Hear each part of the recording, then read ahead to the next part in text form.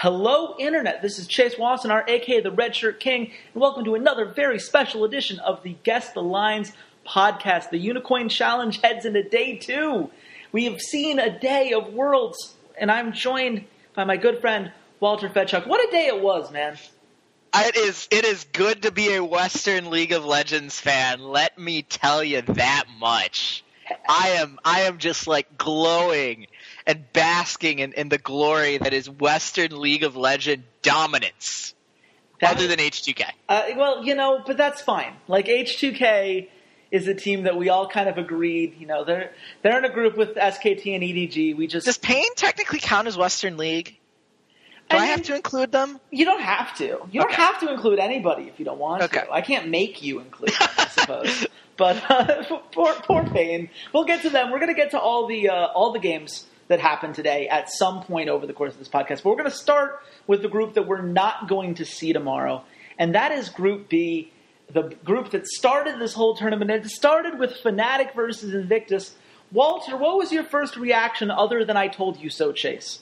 I told you so. No, this isn't the one I'm going to say I told you so on. Okay. I'm going to save that for a different one. Okay. Holy crap. I can say crap, right? Yeah, you can say crap. Okay. That's fair. Holy crap, Fnatic looks good. Yeah, they do. Holy crap, they look really, really good. I would drop the F-bomb there, but we are now a PG-rated show. I thought they played phenomenally across the board. Obviously, like the numbers that stick out to me, Reckless was the carry, I guess, going 4-0-4. But just overall, they played around what I think was a very bizarre Skarnar jungle from Kakao.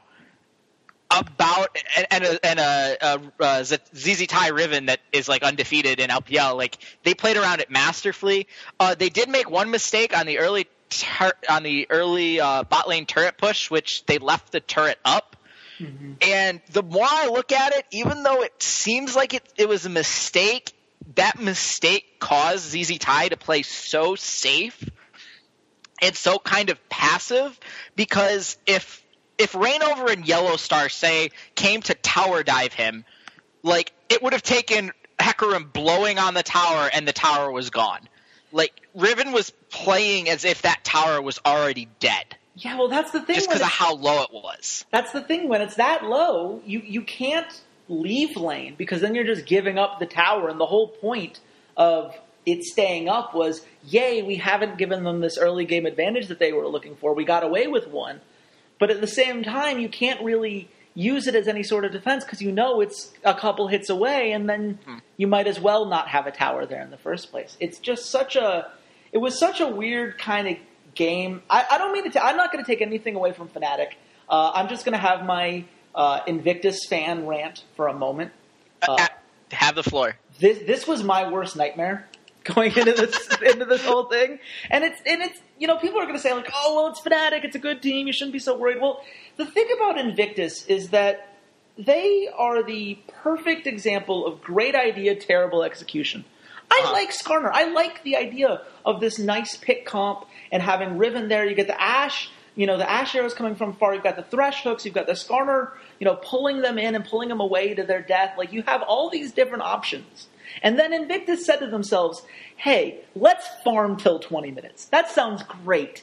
And, most of the time against Fnatic, you would say, okay, that's fine. Fnatic's not really known for their early game, but they picked the Elise. They picked the Shen, the Shen support, so they had this global pressure at any time. They had the Hecarim, which obviously, you get those home guard boots and you just TP from anywhere. Like, this is a team that was playing for the early game. It's like, people were trying to make fun of Fnatic on Twitter, saying like, oh, this would have been great back on 5.15. But you know what? That comp works really well when you're a team that doesn't like to play super early game champions just because of your own play style. But you also know that the other team's going to be even worse at playing the late game, at the early game, and go take advantage of that. It was just so exploitable. Not the picks, but the way that Invictus played it. And that has me very worried, because if Kakao is going to be that passive, that he only uses his ult once all game, he did 888 damage to champions, people. This was a 30-minute game. He did less than 1,000 damage as a Skarner. How do you even do that? Like, you can't play that passively. You will get destroyed. Even, as bad as AHQ was today, like AHQ will shore up a couple of those issues. They're going to play some harsh early games. You can't let teams do that. Hell, you can't let Cloud9 do that, apparently. So I think IG could have very easily achieved what they were attempting to achieve with the Skarnar by picking Evelynn. Like, I don't understand. I get that they played the Skarnar because they ended up playing games on 5.16, and I can understand some of the thought process behind it. You forcing the Azir basically to go a third item QSS on top of a cleanse. Like, I get some of the mindset behind why you want to play the champion, but you can't pick it in the first rotation at all. Like, you can't pick it in your first rotation, because if Vayne hadn't been banned, like, Reckless would have just played Vayne, and good luck ever getting Skarnar on top of Vayne. Like, instead they just played Sivir, and if at any point Reckless had felt like he was in trouble, it's just ult. I'm just gonna ult away from you. Like, I just did not understand the Skarnar pick and why Evelynn wouldn't have been better. Yeah, you gave away that this was going to be a pick comp, which allowed the Shen, he comes in, he gives that extra shield, keeps people alive, the Sivir with the ult, you have, the Azir with his mobility, the Hecarim with his mobility. You telegraphed your play style so much ahead of time by taking Skarnar in that first rotation. But at the same time, it's not like they executed it well. It's not like they were going for these picks and Fnatic was having to freak out about these things. It was more just that Fnatic was able to roam wherever they wanted, and they knew they never had to worry about it when Invictus finally got their act together. And there was a time about the 9 to 10 minute mark where I said to myself, if Invictus takes a fight now, they can still salvage this. And they just wouldn't do it. And if you're not going to pull the trigger then in a game, that a lot of people are watching to see who's going to win this group, a lot of people are saying, it can Invictus be the kind of team that could surprise some people and maybe even win this whole thing. I've heard that buzz. You can't play like that. Fnatic is way too good for that. And again, shout out to Fnatic. They won this game. This wasn't Invictus throwing it. This was Fnatic winning. But Fnatic played to the composition that they built, and they built the perfect composition for what they needed to counter that Invictus did. But Invictus didn't even play the composition they built the way it needed to be played. So it's just hard. It's just hard to look at that loss and say, well, at least it was a good loss because Fnatic played super well. No, Fnatic played super well, and it was a bad loss. Yeah. And that's really worrying going forward. I think with as well as Fnatic played, they leapfrog IG in terms of favorites to win Worlds. I think they're now like, if you're doing a power ranking, I think they're fourth now, behind SKT and LGD and EDG. Like, I think Fnatic is fourth. Without, like, obviously we haven't seen KT or, well, LGD would be above them, but we haven't seen KT play. But even with, like, as well as KOO played, which we'll get to them later, I still think Fnatic. KOO has kind of similar problems, like, kind of has some same mirrors the problems that IG has in some fashion.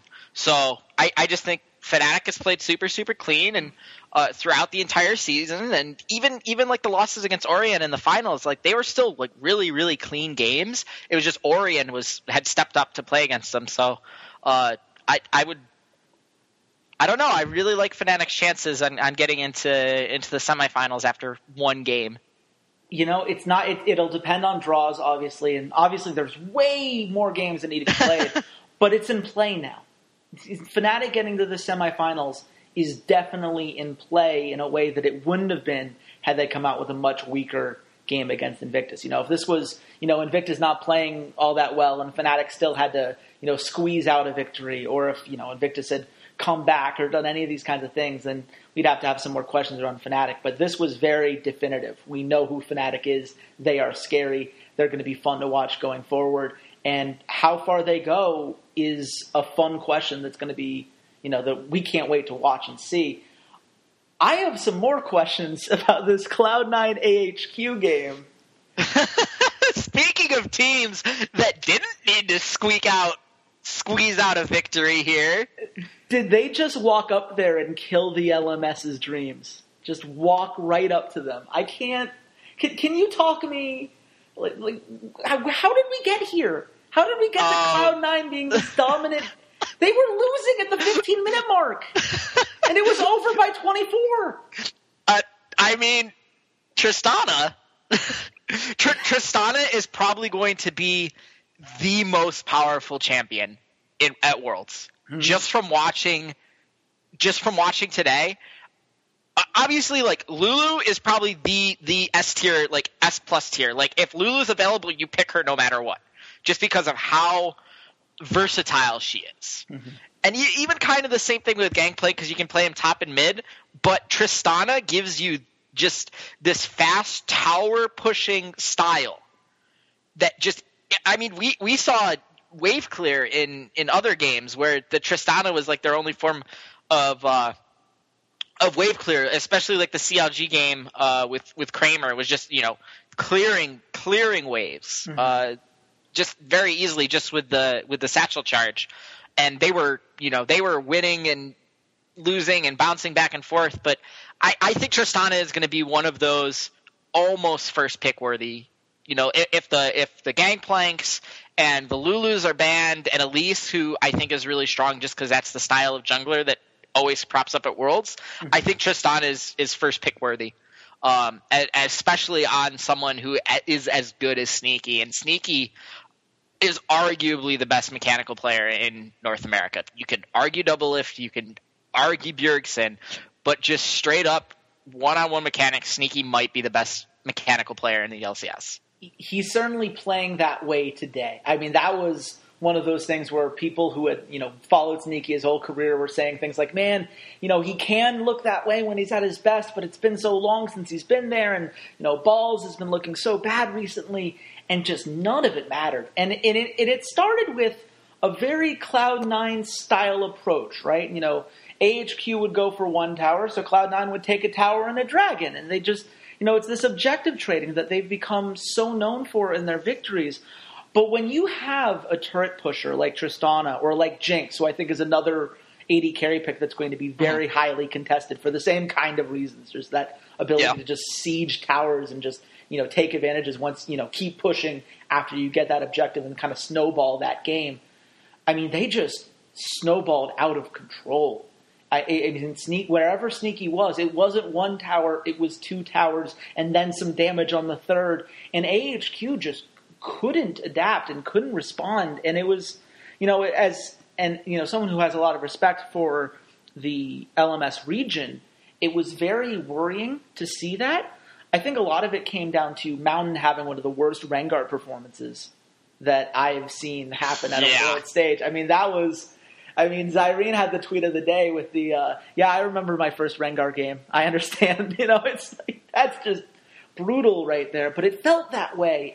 And it shouldn't have felt that way with a team that's supposed to be so gank heavy. But I want to give all the credit in the world to Cloud9 there, because I think what really made this work, it wasn't locking down Westdoor, which is how I thought they were going to try to attack this. What they did is they made sure that Sneaky was constantly pressuring that bot lane and forcing Albus to stay there. And if you don't watch a lot of LMS, Albus is a roaming support. He does not feel very comfortable staying in lane. And so they weren't getting the roams they wanted to, which meant not only was Mountain having to try to make plays on his own, which was not a good idea, apparently, just not something we could trust, but, Ziv didn't have much help, so he wasn't able to get the Darius going the way he wanted. Westdoor was having to make plays entirely on his own, and he made a couple, but he couldn't do it consistently enough. And that, to me, is a big concern for AHQ moving forward, is just, how easy it was for Cloud9 to say, oh, well, here's our 2v2 bot lane. We're going to force you to stay here and deal with it. And by the way, you can't deal with it. If you're playing against Cloud9, you ban Morgana. Yeah. I think you have to ban Morgana. Lemon can play Braum, but I would rather give Balls Gangplank or Darius than let Lemon Nation play on a champion that he's played in every single Worlds.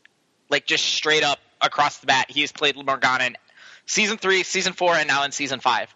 it's the one champion that he feels the most confident on and most comfortable on, and allows him to make plays while roaming around, while making mistakes. Like, he can make mistakes while he's on Morgana, and he'll just black shield himself and walk away clean.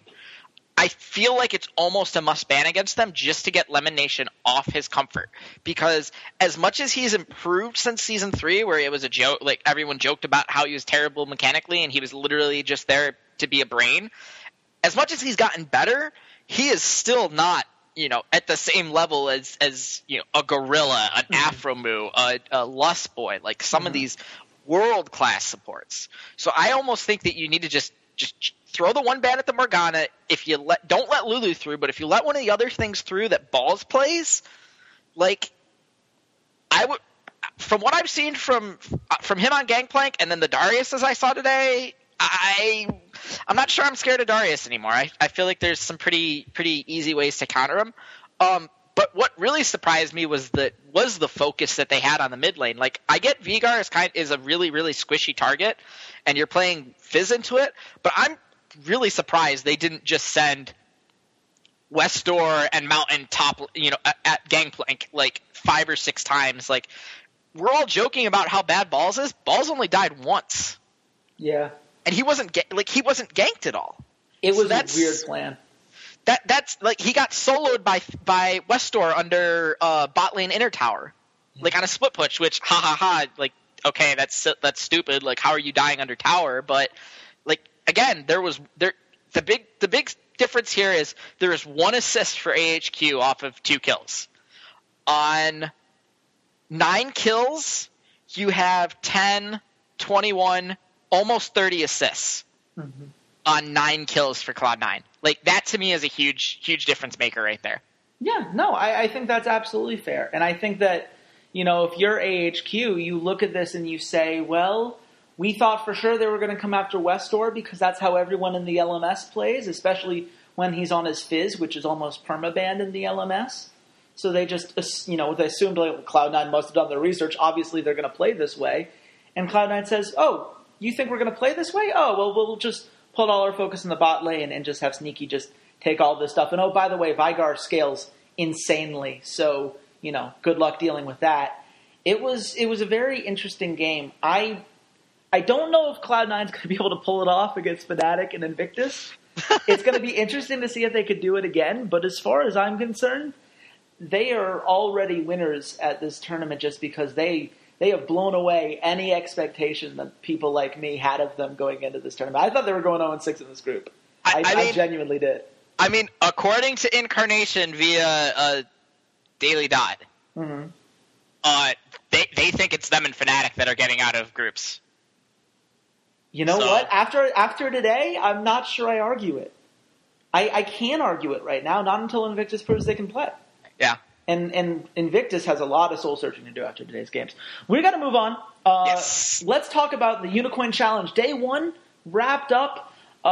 Great for one of us. One of us had a great day, and it was not me. So Walter, can you please explain to me? Well, tell the people at home what were your bets, and why are you so much smarter than me at this? Your faith in the LMS is your weakness. It really was my weakness, though. In all honesty, I feel really bad that you went 0-3 because you bet on the LMS, and I didn't. I bet against the LMS. My bets were, I bet 20 on Fnatic, 10 on CLG, and 5 on Cloud9. I'm betting small just so I can kind of get the feel of what the teams are doing, and probably around the 3rd game I'll start bringing it up so I can kind of expand on this lead. I just thought it was interesting that we bet on the exact same games. Yeah, and I bet against you in every single one of those games, and every single time it went the other way, which Twitter was having a field day with. If you're following us on Twitter, congratulations. I deserve all the crap I get for believing in the LMS here. See, I had a much different betting strategy. I went 35 on Flash Wolves, 25 on AHQ, and 50 on Invictus. My theory being that if any one of them paid off, based on the odds, it would basically justify having lost on the other two. worst case scenario. That obviously did not pan out for me. And how much of a lead does that grant me, Mr. Chase? Well, you were at 1,031.35 as of right now, which honestly, my saving grace is that you did not bet a lot and you bet mostly on favorites. CLG was a pretty heavy favorite, so you didn't get a lot from that bet. I got a lot from the Fnatic push. The Fnatic, that was a pretty sizable. That was 17 there, and CLG, Cloud9, you more than doubled your bet. So these were all nice, but had you bet bigger, I would be in a ton of trouble.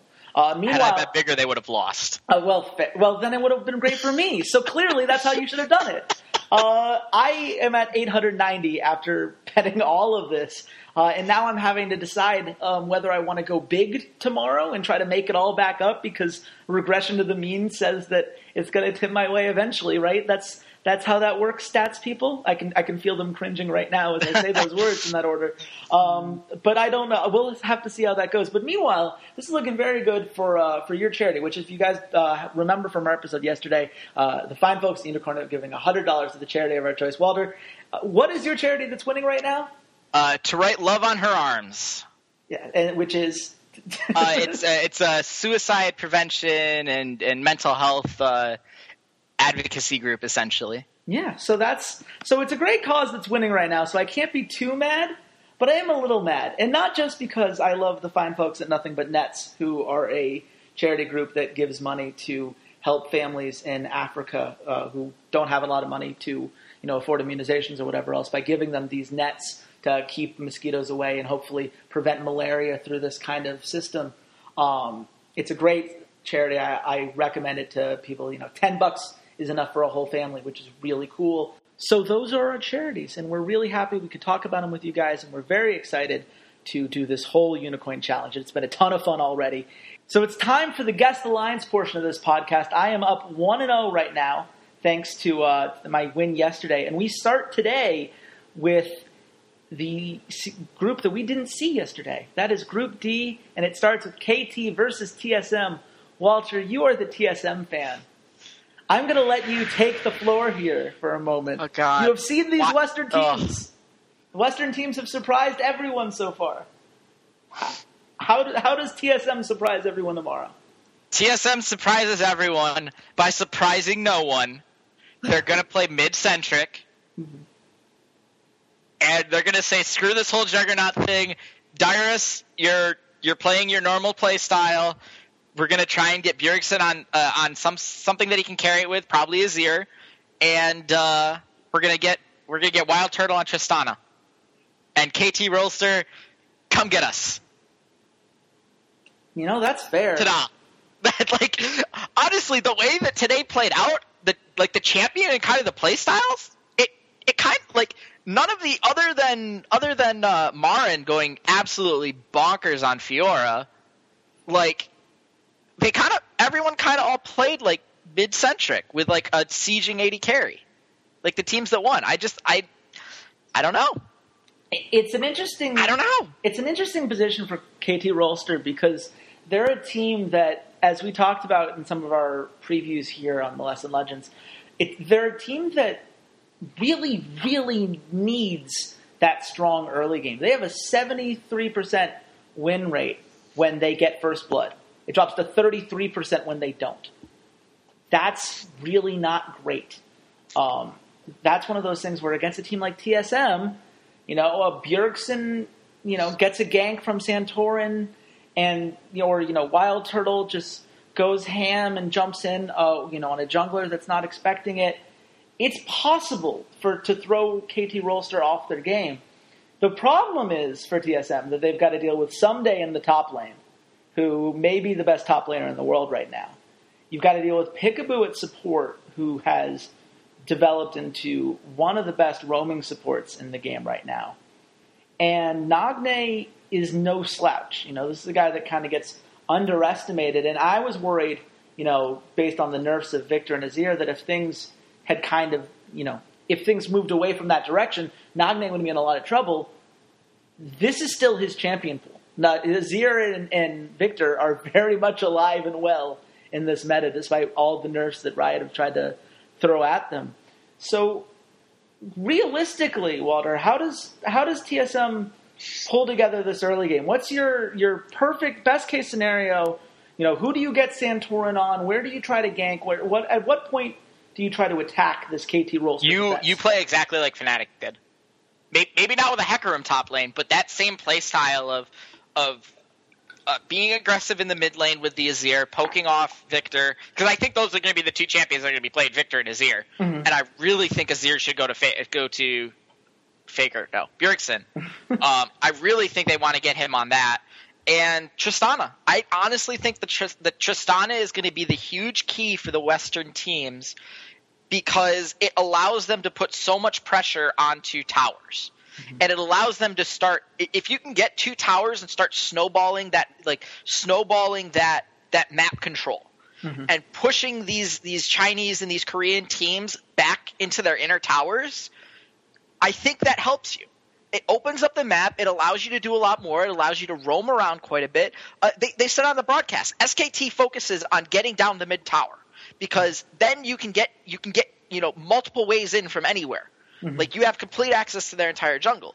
And I think that the Western teams have to play with that same similar style. And I think that revolves around getting Bjergsen ahead, getting him on a really strong champion that he can solo carry with, and supplementing him with a sieging AD carry, so a Jinx or a Tristana, or even a Caitlyn, I think. I think Caitlyn should be the third AD carry that teams are going to, not Kalista, not Vayne, if you want that kind of sieging composition. And you go from there. I think it comes down to you just have to siege if you're TSM. You set up, you get Tristana, and you siege, whether it's putting Santorin on Elise or I think Nidalee. I think those are the 2 champions that you would want to keep Santorin on and mm-hmm. just try and go something tanky top lane. Yeah, I think that's fair. I first of all, I would love to see Caitlyn come back in competitive play. I think it's been too long since we've seen her. She is overdue for a return as far as I'm concerned. But I do think that it is in play for TSM just because, if you were going to say, what's the best way to use Wild Turtle? Oh, well, you put him on Jinx, you let his rockets do his thing, you hope he gets excited with a couple kills, and then Wild Turtle just does Wild Turtle things, and it works out somehow, despite all the Twitter analysts freaking out about it. This is in play in this particular kind of meta. Now that's and especially when you're looking at Arrow, who's not a particularly threatening AD carry, I think it's even more in play than it would be against maybe some other opponents within this group. On the other hand, Wild Turtle has not played like that guy very recently. Santorin has not looked like the solo queue, Nidalee hard carry guy that we have seen pop up in clips time and again. He just hasn't translated that way on the world stage. Whereas with Score, I think he's so predictable and reliable. I think that adds something there. And it will be interesting to see, if anyone's going to try to recreate that Marin Fiora game, it's going to be someday. And I would not be surprised if they just lock in that Fiora on him and just give him as much resources as they can and just let him kind of carry it out. It's going to be very fun to watch. I now have a lot more faith in the West to maybe pull off some of these upsets than I did before today. But Walter, all of that said, where do you think the line is for this game? KT minus 250. Okay, I get this one. I said KT minus 300. It is KT minus 385. That's disrespectful. It's incredibly disrespectful. That is really disrespectful. That's plus 260 for TSM right there. Those are pretty nice odds for what I would consider a meta to be in their favor. But like you said, the one kink in that plan is someday, and what does he get his hands on, and are you able to corral that? Maybe you trick him into going on Darius. I which is crazy to say given how much you're hyping Darius up. TSM is red side. TSM is red side, so they're automatically going to have to ban Lulu and Mordekaiser. Yeah. So they get one ban essentially. I gotta be honest. I hope someone lets Mordekaiser through. And if I'm KT Rolster, I don't ban Darius, I don't ban Gangplank, I don't ban Fiora, and I don't ban Riven, and I say, come at us. Yeah. And you're going to give us at least one of them. So we'll see if Darius has enough in the tank to hold off someday in this kind of game. It's going to be an interesting one. Meanwhile, we've got LGD versus Origin. LGD, obviously a team that we put in that conversation of potentially can win this whole tournament. Origin, a team that now looks a lot better than they could have given how strong Fnatic looked, now bringing that Fnatic team to 5 games seems like a pretty nice accomplishment and a good testament as to their overall strength. When you look at this matchup, again, I'm going to let you be the defender of the West here. What do you think Origin tries to do to throw LGD off its game?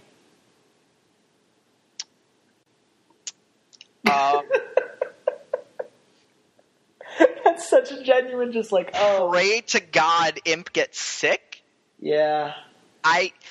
This is tough because I think the way to go after Orion is to go at Imp directly. Mm-hmm. But the problem is Niels. If this was Reckless, maybe. Because even though I think Nielsen's an extremely talented AD carry, I think he's not experienced enough to put all your eggs in his basket.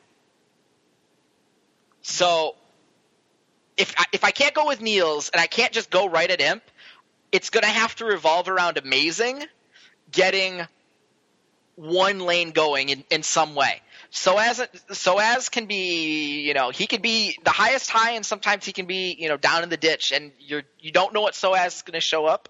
We know what Xpeke is going to show up. He's very kind of even keel. He'll probably play Vladimir or Varus, even though they're out of meta, like whatever. So it's going to come down to Amazing. It's going to come down to Amazing proving that he is a better jungler than TBQ, which is going to be very difficult. And it's going to come down to Orion basically playing out of their minds in order to get a win off of LGD. I don't think it's possible. I really don't think it's possible unless LGD, there's something weird in the water in Paris where all the Eastern teams, like, they don't like eating baguettes, and that's all there is for breakfast, so they're like playing hungry. That's an interesting theory. I haven't heard that one come up yet. I think we should really be looking into that. We should get some journalists to follow up on those rumors. I think that with LGD, you're absolutely right in that attacking TBQ with Amazing is basically your only shot.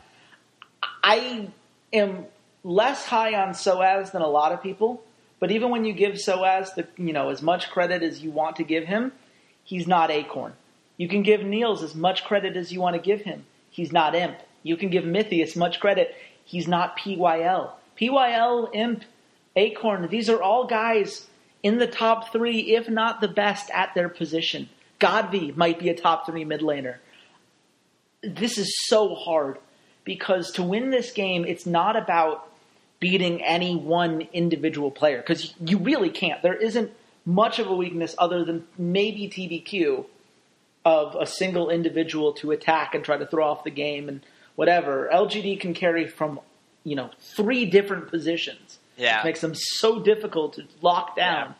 Because, okay, sure, maybe you keep Godby down, who I'm crossing fingers that the teleport Diana is still acceptable. I would love to see his teleport Diana get huge worlds level viewership because it is so much fun to watch. But whatever he ends up doing, what you were going to say? You know what I really don't want to see? What don't you want to see? I really don't want to see Xpeke on Azir or Victor. I have a feeling Xpeke is going to be on Azir. Oh, God. Oh, please don't. Because he's going to be very nervous about this aggressive. He's going to go for a safe mid laner. They're on the red side. Play Vladimir. He played a very good Vladimir, and Vladimir is probably as safe as Azir is in lane. Look, I'd love to see it. I'm not going to argue with you on it. I think the Vladimir would be fun, and I think it would be better. I don't want to see him on Azir. I get this feeling like they're going to want to play something. They're not going to want to try to out-aggress, if that's a word, to just go harder than Godvi is going to go. He's going to. There's already going to be enough aggression there. They're going to want something that that he can get his farm, he can get his wave clear, you can lock all these things up, and right now you do that through Victor or Azir. Maybe Orianna. I would be happier on the Orianna. I think that is a very acceptable pick that maybe they could default to instead. But I could also see Xpeke saying, "Oh man, these people don't believe in my Azir. Well, I'll show them," and then just locking it in anyway. So all of this said, and Origin fans, I'm sorry, it's just that LGD is just, they're LGD. Yeah. Where do you think the line is on this game? Well, if TSM KT is minus 380 something, I gotta go minus 400 LGD. Okay, so we're going to split this. Okay. Because I said minus 400 as well. See, this is the part that I find fascinating. Because I would have totally flipped the odds for these two games. LGD is minus 263. All right, so guys, listen. You're giving Orion a little bit too much credit, and TSM not enough. You guys kind of have to move those slightly, towards each other. Honestly, both of those should probably be dead even minus 300. In all honesty, should be right both minus 300. First of all, I think LGD is more than minus 300, but second of all, it's amazing to me. It's this whole, basically the whole theory behind it is, well, Korea looked really great today, so Korean odds are going up. Oh, look, Europe looked very good today. Well, then European odds, we're going to give them more credit where credit is due. And hey, Invictus didn't look so great, so maybe LGD won't shine as well on the stage than people are predicting them to.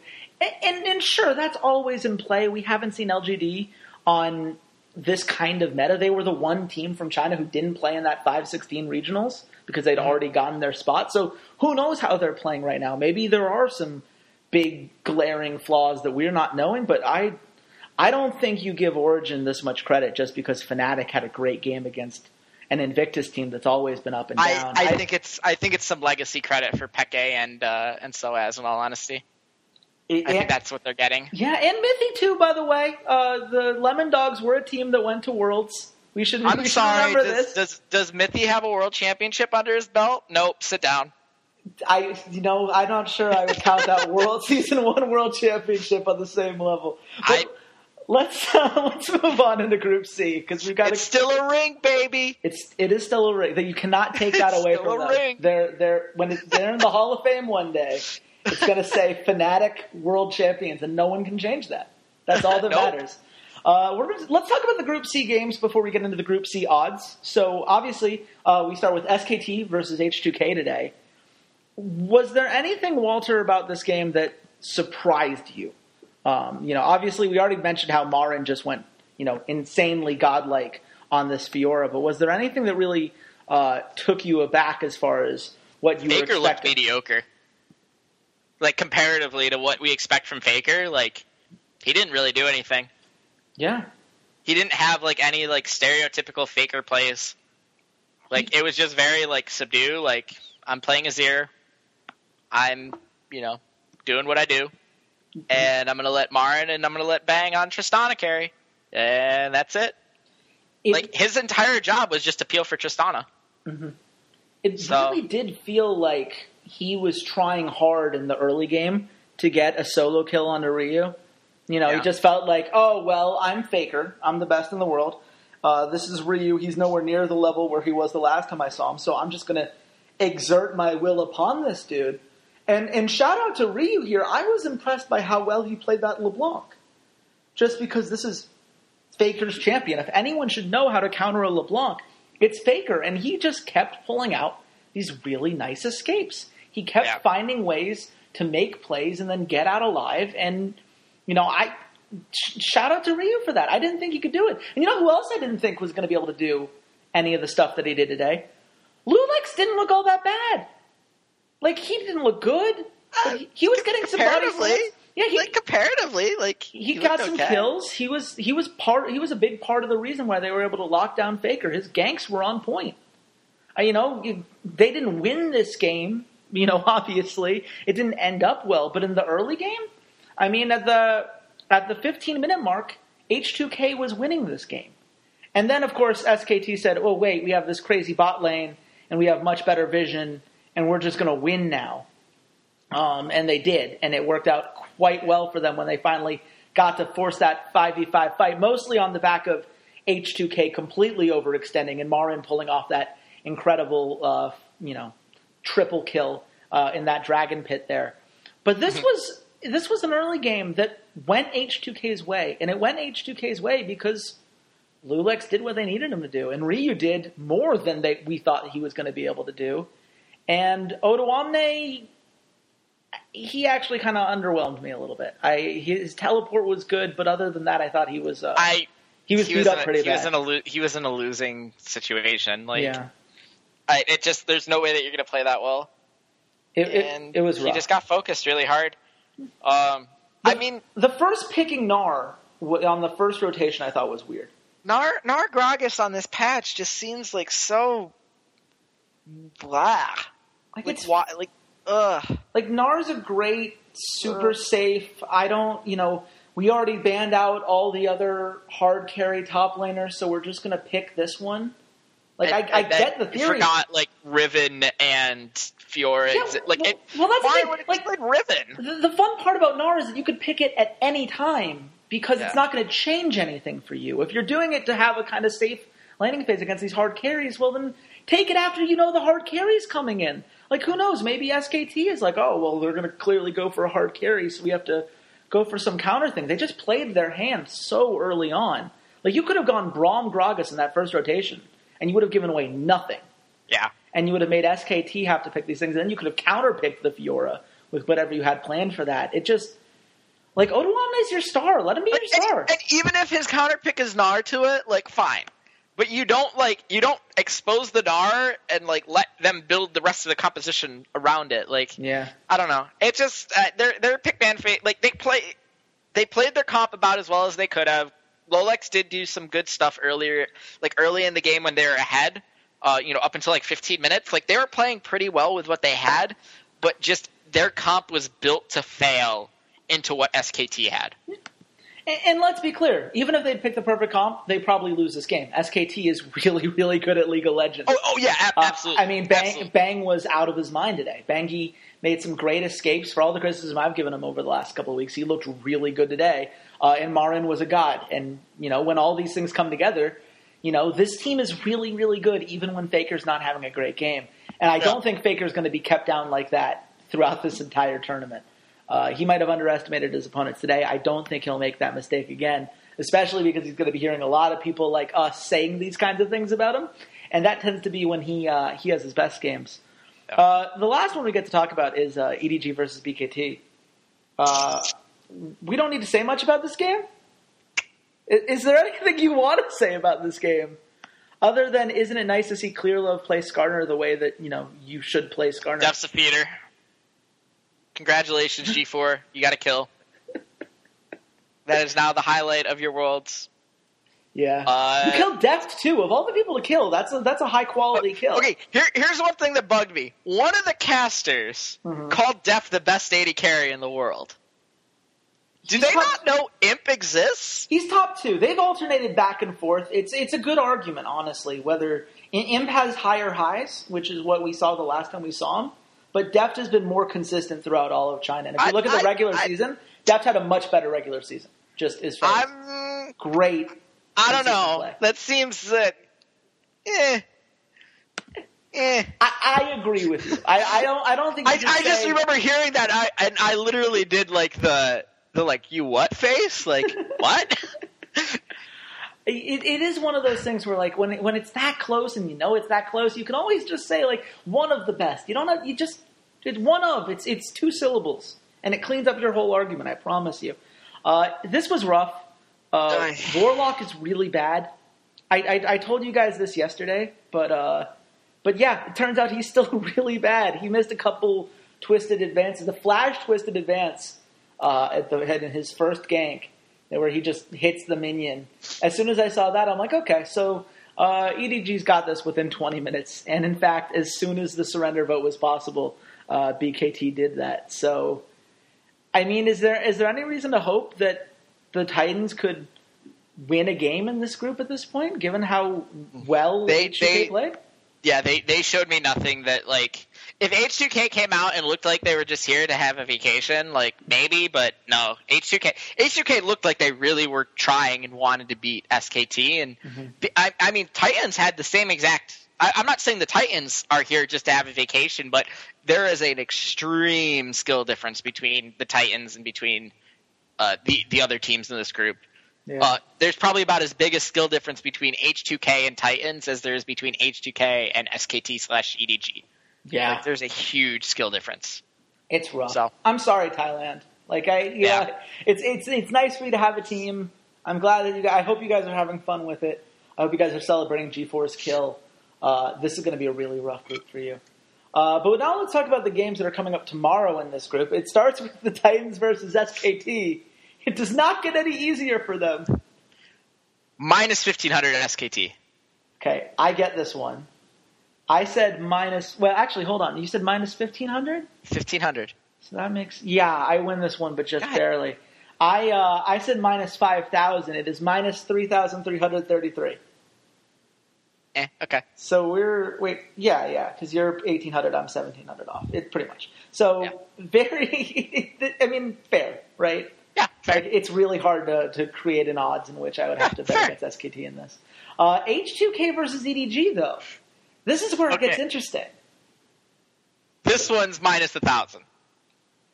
Okay, so you and I are going to split this, because I also said minus 1,000. God damn it. I'm gonna have you guess. I'm gonna tell... No, I'm gonna say this. Unicorn. Our friends, our lovely friends who are helping sponsor this Unikoin challenge of ours. When you put out lines like EDG minus 400 against H2K, what I think to myself is that you just want to give people more Unikoins to play with. Like, that's my only reasonable thing I could come to, is you're like, look, if they have more coins, they'll keep betting on things, it'll keep people interested, and, you know... People are going to bet on EDG because they're so clearly the better team here. Like, let's just give them some coins. Right? Wasn't the odds for H2K, SKT, like... It was minus 909. And EDG looked insanely good today. I understand. They really think that SKT is that much better than EDG. Like... I can't wait to see the EDG SKT odds then. Holy crap. Well, we already did. That was the line we just did a second ago. SKT EDG.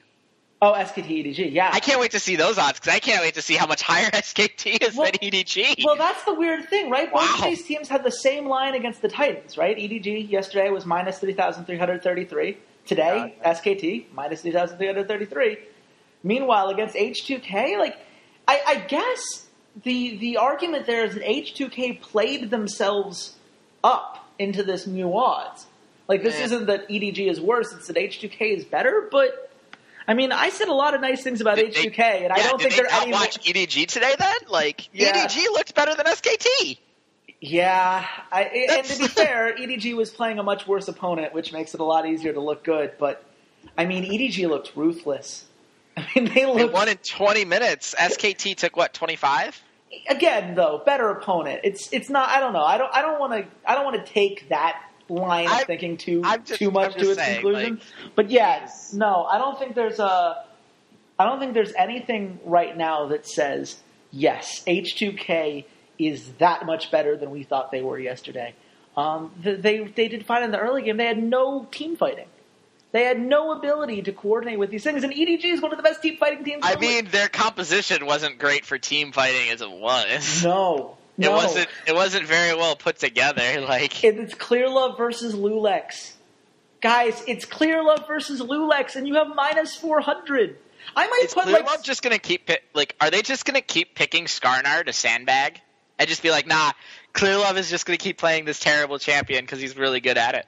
I gotta be honest. I might put 100 Unikoins on Edward Gaming just because it's such a guaranteed win, and it will claw back all of this money I lost yesterday. It's my grand theory. Because if you're gonna just give them away, Unicorn, I mean, thank you. Fine, I'll do the same thing then. Like, yeah, that's a problem. I'll put all 1,000 on EDG then. Like, we're gonna have to put some limit on. We'll talk about it after the pod, but it's Oh, There has to be man. something. I mean, that's insane. I mean, because some of these other ones, like, we'll get to Group A ones, but like, man, some of these, I'm just. Well, let's get to Group A now. It's time to talk about Group A. So, the first game of Group A is CLG versus Flash Wolves. I want to hear what you have to say before I go on my why Flash Wolves make me so sad inside rant. But you go first. I hate Darius. Darius should not be prioritized by any team anymore.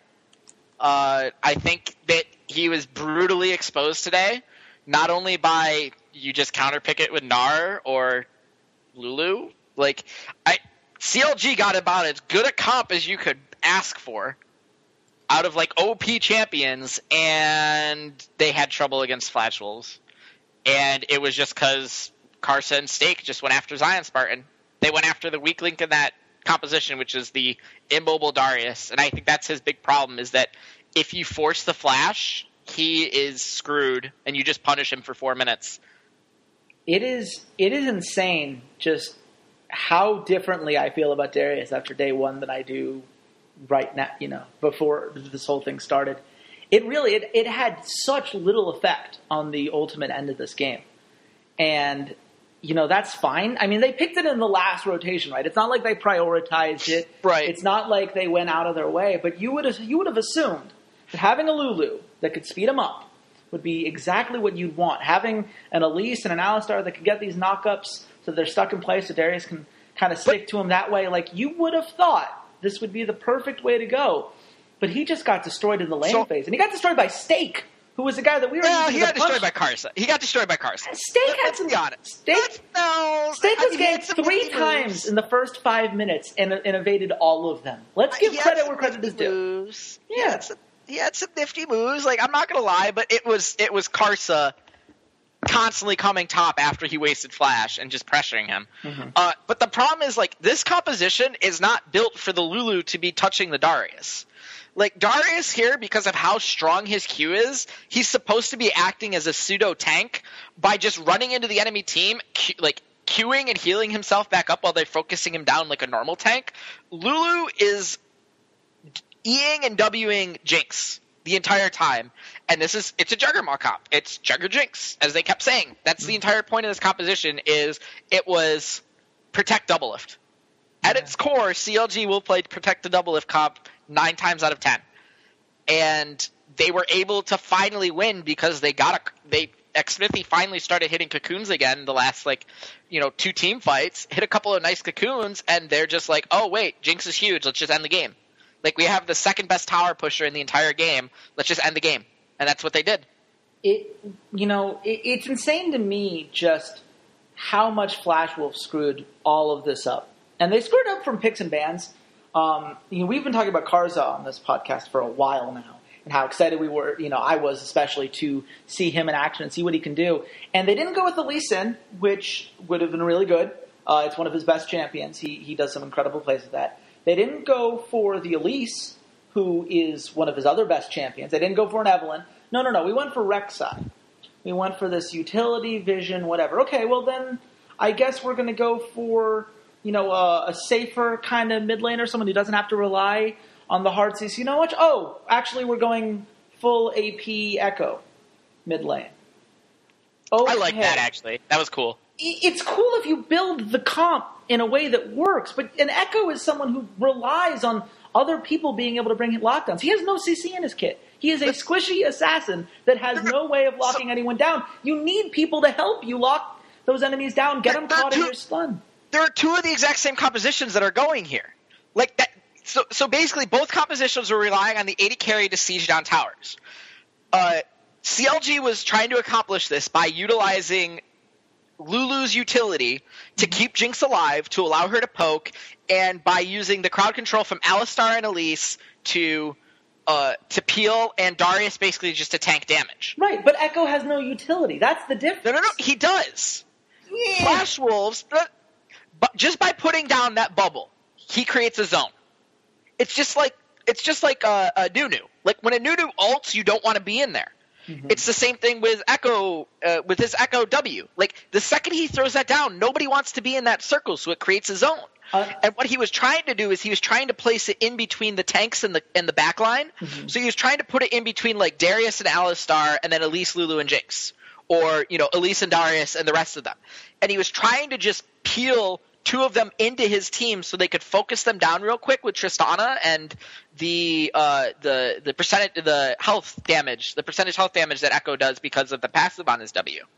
They were trying to just shred as much of the health as they could off the tanks and then go in. Like, their entire composition was about creating zones of control with Gnar being in Mega Gnar form with his ult and his W, with Rek'Sai doing slows and pop-ups, with Braum with his ult and his peeling, and with Echo using his W.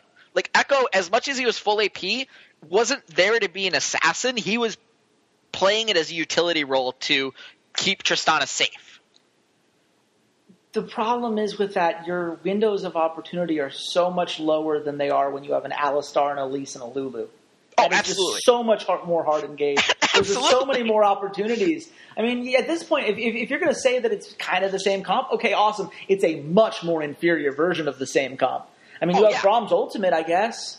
But it's much harder to pull off. It's really and honestly, it basically means either you pick the fight or you lose. You have a 15-second window basically when that Nard is up. You're in the mega form and you can try to flank somebody and time those things properly and get that ult.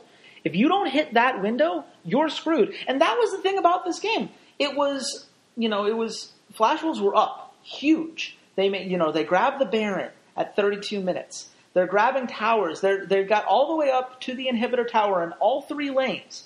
CLG at this point has almost nothing to their name. And then they go for this mid lane fight. And they just grab Kramer, and it's done. And game over. Yep. It was one fight.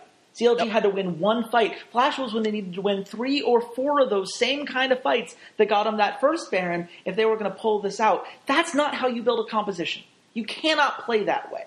Because you make the difficulty so hard for yourself that it allows teams that were otherwise playing poorly, and CLG did not have a strong game today, but you just kept giving them opportunities to get back in, and eventually Kramer got caught out of position, and I get that maybe NL really is struggling that much that you need to make that change back to your substitute in this situation, but I don't know. That bot lane looked a lot rougher than it should when Sword Art is the guy that we know him to be. And that's something for the Flash Wolves. I mean, I was thinking they had a chance to get out of this group. You've got to be smarter than that. And maybe they will be. Maybe they can shore up the picks and bans and surprise some people going forward. But that was a lot to worry me, that series. CLG sacrificed I'm just going back and looking at my notes. CLG kept sacrificing objectives to open up space for Double Lift to farm. Like, Double Lift's farm was like god tier. Let me just go back and double check his exact numbers. But like, there were multiple times where they were losing a dragon and Double Lift was just getting, an entire, wave and a half of golden experience.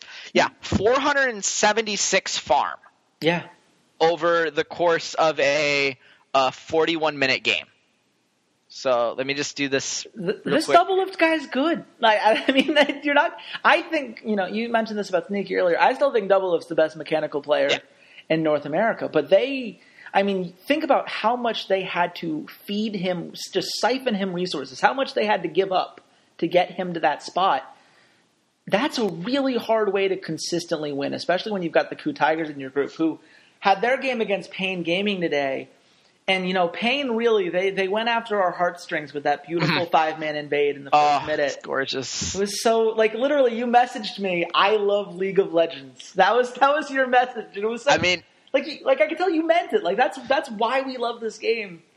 And then it just kind of fell downhill from there. I mean, we knew they were going to lose, but at least they made it entertaining for 5 minutes, 10 minutes, 15 minutes, honestly. Like, they really made it entertaining until... let me see. They were down 3,000 gold by the 15-minute mark. I'd say. Okay. Once Darius started getting killed by Hojin, Yeah. Once there's a 3-0 trade at 14 minutes that happened. That was like, that was it. That was the nail in the coffin. That's when it stopped being fun to watch. And then we started seeing those three kill ganks happen over and over and over again. Yeah. And it's one of those things where they made up the great point how this was a team that was, while everyone else was scrimming in Korea all against each other and against all these other top-tier Korean teams, Pain was in Europe. They were scrimming against EU challenger teams. That's a very different quality of opponent. You can have this early game cheese and snowball from there against those kind of teams, but Koo wasn't going to panic. Koo wasn't going to go, oh, well, we need to divert all these resources here. And it really did look like Pain Gaming said, awesome, we got that bot lane tower after that great teleport gank from Mylon. Now what? And they just never came up with an answer. Their answer was to keep having Mylon overextend into these 3-man ganks. And that's, I got to tell you, Pain, I don't think that's the answer for you guys. And it struck me very much in what Emily Rand said when she was on the pod a couple days ago, just how Pain as a whole has always struggled with playing the map. Their macro strategy has always been a problem for them. And I think this was the perfect example of how much of a problem this macro strategy is for this team. They just never pinned down when they were up 3-1 and they actually had a gold lead in this game. Well, what do we do next? And Koo knew exactly what to do. What were your thoughts on Koo after this game, when just seeing the way that they just methodically came through? I thought Koo made some very obvious mistakes. Mm-hmm. I thought there were times that they obviously getting two for one, losing that bottom tower, against a better team, they're going to be punished for losing that tower. Mm-hmm. They're going to be punished for not knowing how to deal with these 4v0 pushes. Did they not watch the LOL event VODs Reddit replay of all of season 4? Come on, guys! There's the blueprint that they were using right there. It was last season. It was a year ago. That's what that's what Pain did to them. Mm-hmm. As good as their scores look, as well and methodical, and everybody's going to be gushing that they played very well, there were definitely mistakes that a better team, maybe not in this group, because this group is not very good. I'm just going to say that this group looks really, really poor, with as poor as Flash Wolves and CLG played today. Mm-hmm. This group looks really, really poor. They're probably going to breeze their way through this group. Mm-hmm. And against an EDG, against an SKT, against a Fnatic, they're going to get punished hard. Yeah. And that's so something they people were really saying. need to clean it up. That's something people were saying going into this whole thing. This was a Koo Tigers team that people didn't necessarily expect a lot of once you got out of this group.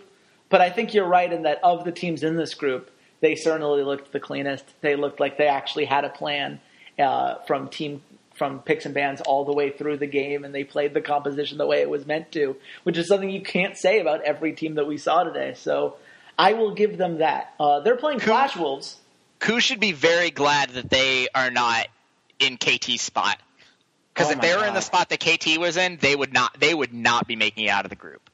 No. And that's what I'm banking on for TSM, is that KT is in the same kind of boat that Koo is.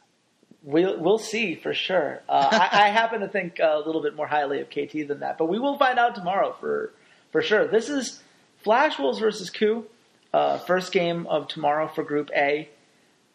What are you looking for from the Flash Wolves? What are some things that they can fix that can maybe give them a shot against this Koo Tigers team that, while looking like the best so far, like you said, does have some flaws in them? Actually put Karsan on an aggressive playmaking jungler, not a utility jungler. Mm-hmm. Actually create a decent composition. I liked the Echo. I liked what they were trying to do, but like you said, it was just it's not. They could have played Azir instead of Echo and accomplished the same thing that the Echo was kind of accomplishing in their team composition. Absolutely. They could have gone, if they wanted more damage, which they kind of needed more damage, they could have gone Victor. Mm-hmm. I understand what they were trying to do with the Echo. I think it was trying to be a little cheesy pick and just be maybe they won't expect this. Mm-hmm. But at the end of the day, okay, you tried something cute. You're not, to try and throw CLG on tilt and maybe beat them. It didn't work. Now you're playing against Ku. There's no chance in hell that you're going to be getting Ku, tilted with some weird pick. No chance in hell. So I would just, try and come up with a very, very simple, straightforward plan and just go at them and try and force Hojin off of a playmaking jungler, off of the Elise and off of the Lee Sin. Maybe that means he goes to Nidalee, and I'd rather deal with a Nidalee than a Lee Sin or an Elise right now. At least Nidalee doesn't have hard crowd control. How about this? First pick the Lee Sin. We know Hojin's really good at it. He used to be named Lee for, come on. Like, we know this is something he's good at. Yeah, I mean, their first pick. Kars is good at it. Yeah, just do it. Just do it. I'm okay. I'm okay with banning the Elise and going with Lee Sin. Like, honestly, that's probably a smart idea. But it's just going to be don't be cutesy. Just play your game and go at them.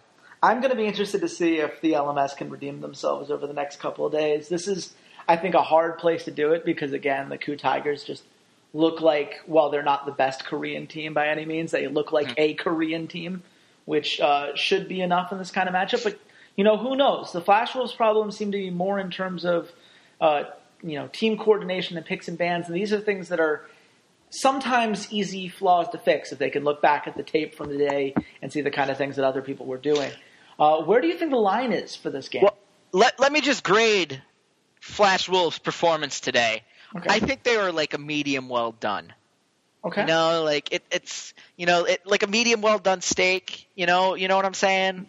Like it's just not quite there. It's just a little bit overcooked. It's palatable. Like you can eat it, but like you want some extra like steak sauce on it. Yeah. You know what I'm saying?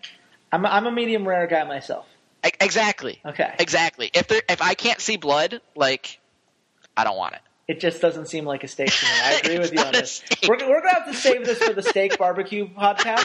That'll come up. We'll definitely do one of those at some point. But until then, I'm writing that down for next time. I guess this is a game all about steak, so it does work itself out. But the odds minus 275 Ku. You get this one. Oh, ooh. Man. Okay, you're one away from tying me for this week. Did I nail it?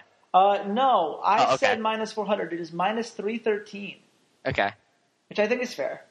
I think it's pretty fair. Yeah, I don't think that Ku Tigers were so dominant that we should, start anointing them as being massive, massive favorites against some of the other teams in this group. Meanwhile, I guess, some credit to Flash Wolves for almost winning that game. It'll be very interesting to see if they can pick a composition that gives them more of a shot. Now we have CLG versus Pain Gaming. Again, we're going to take this Western perspective as I've been asking you to do this whole time. What does CLG have to do to make sure that they don't fall victim to some of these Pain Gaming hijinks? Hit your skill shots throughout the entire course of the game, please. Xmithy. Like, I get that the beginning of the game is really important, and I get that the end of the game is really important. And if you can hit 2 skill shots that bookend that, you can win a game. Let's start hitting the ones in the middle, please. Like, I feel like we're going to be seeing a lot of Elise and Lee Sin out of you, and like their 2 primary abilities are skill shots. Mm-hmm. You're going to have to hit those, dude. So let's work on those. I know you're having flashbacks to the Sejuani ultimates. I get that they're smaller skill shots, but they can be as impactful as the Sejuani ultimate. But if you miss them, it's not that big of a deal. It's like a 5-second cooldown. So let's just start practicing, getting those nailed down, and I think you'll be fine. For the rest of CLG, okay, Pole Belter, we figured out which one champion you practiced. Guess which champion you're not going to get to play the rest of groups. Yeah. So can you play Azir? Can you play Victor? Like, what's next? Are we just going to see you on Orianna? Like, his champion pool really scares me, and I need to see him play something else. I don't think he's going to Assassins. Like, I don't think we're going to see a LeBlanc or an Echo out of him. Well, remember, he was the best ZNA at one point in time. No, not with this team. Not with this team. He's going to be on Lulu, Orianna, Victor, and Azir, and that's it. Yeah. If we see him on any other champion, I'd be surprised. Like, I would actually be surprised. Yeah. And if you're going to put Zion Spartan on Darius, if he uses flash, make sure he gets a kill. Yeah. If not, you got to camp him and, protect him until he gets his flash back because I guarantee maybe not Payne, but when they play against Hojan's just going to go after him time after time for 5 minutes until his flash comes back. It could be an issue. But yeah, against Payne, it'll be interesting to see. I don't think Milan's going to be – I was about to say I don't think Milan's going to be as big of a threat as Stake, but he probably can be. That actually wouldn't surprise me too much. Yeah. It'll be Kami. You would think that Kami would be someone you could target. Kami was impressive. He did enough. I'm gonna say that he didn't carry. He didn't make any flashy plays to get kills, but he did like the same thing that Faker did. He had really like nice escapes, and like he tried to set some stuff up, and you could just tell that the rest of his team wasn't quite there with him. So there is some Brazilian fan out there who just heard you compare Kami to Faker, and is just through the moon ecstatic. Yes, he's the Brazilian Faker. Does that do you feel better now? There you go. He's the Brazilian Faker. Give me a break. What? Yes, I'm comparing the play styles, not the quality of the play style. Wow. Let me put it that way. Wow, I was not expecting such anger from that. I was just saying that you were going to make some Brazilian fan very happy. Let me put it this way. Faker is like a 1969 Mustang convertible. And Kami, while he's still a Mustang, is like a 1982. There's just no comparing them. Same style, but no comparison. I will assume that you are correct in that comparison because I know nothing about cars, but I'm sure you're right. What do you think the line is for this game? I really wasn't expecting that. I'm sorry. I'm just trying to protect myself because, maybe Shakers. I'm totally butchering his name. Shakers. Maybe he listens to this and is like, "Why? Kami is not nearly that good. What are you talking about?" I'm just protecting myself here in case that Brazilian fan comes and says that. I'm be like, no. This is what I meant. Okay, that's fine, man. You are protected. You are safe. You're in the comfort of your own podcast. You don't have to worry about a thing. Where do you think the line is for this game? I think it's CLG minus 375. You get this one. We're going to tie today.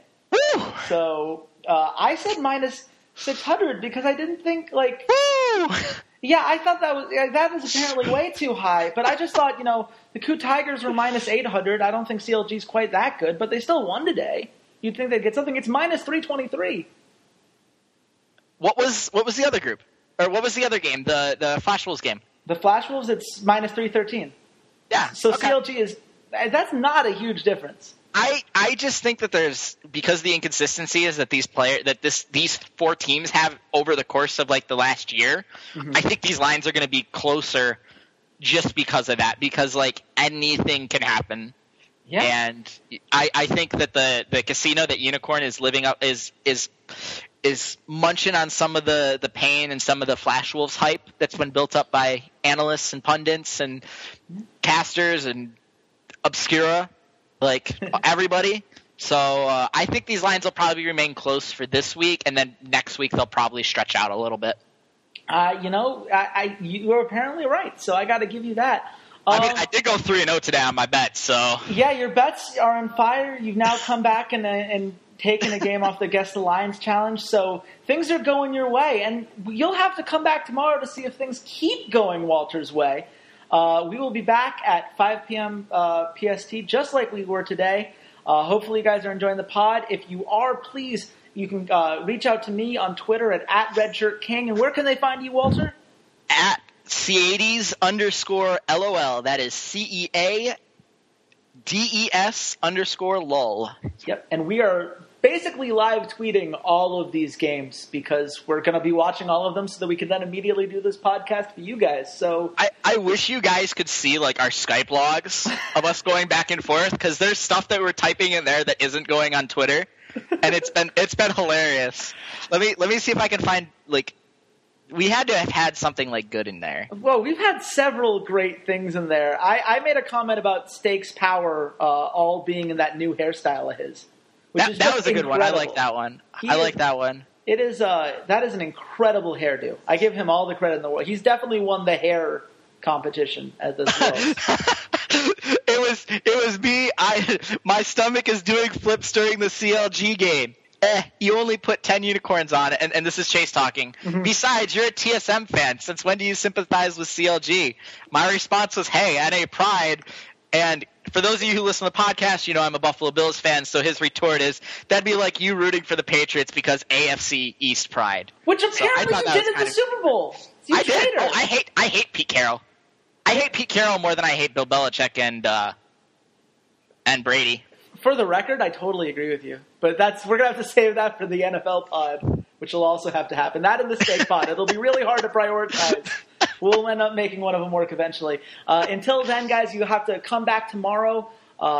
Until tomorrow. Goodbye, Internet.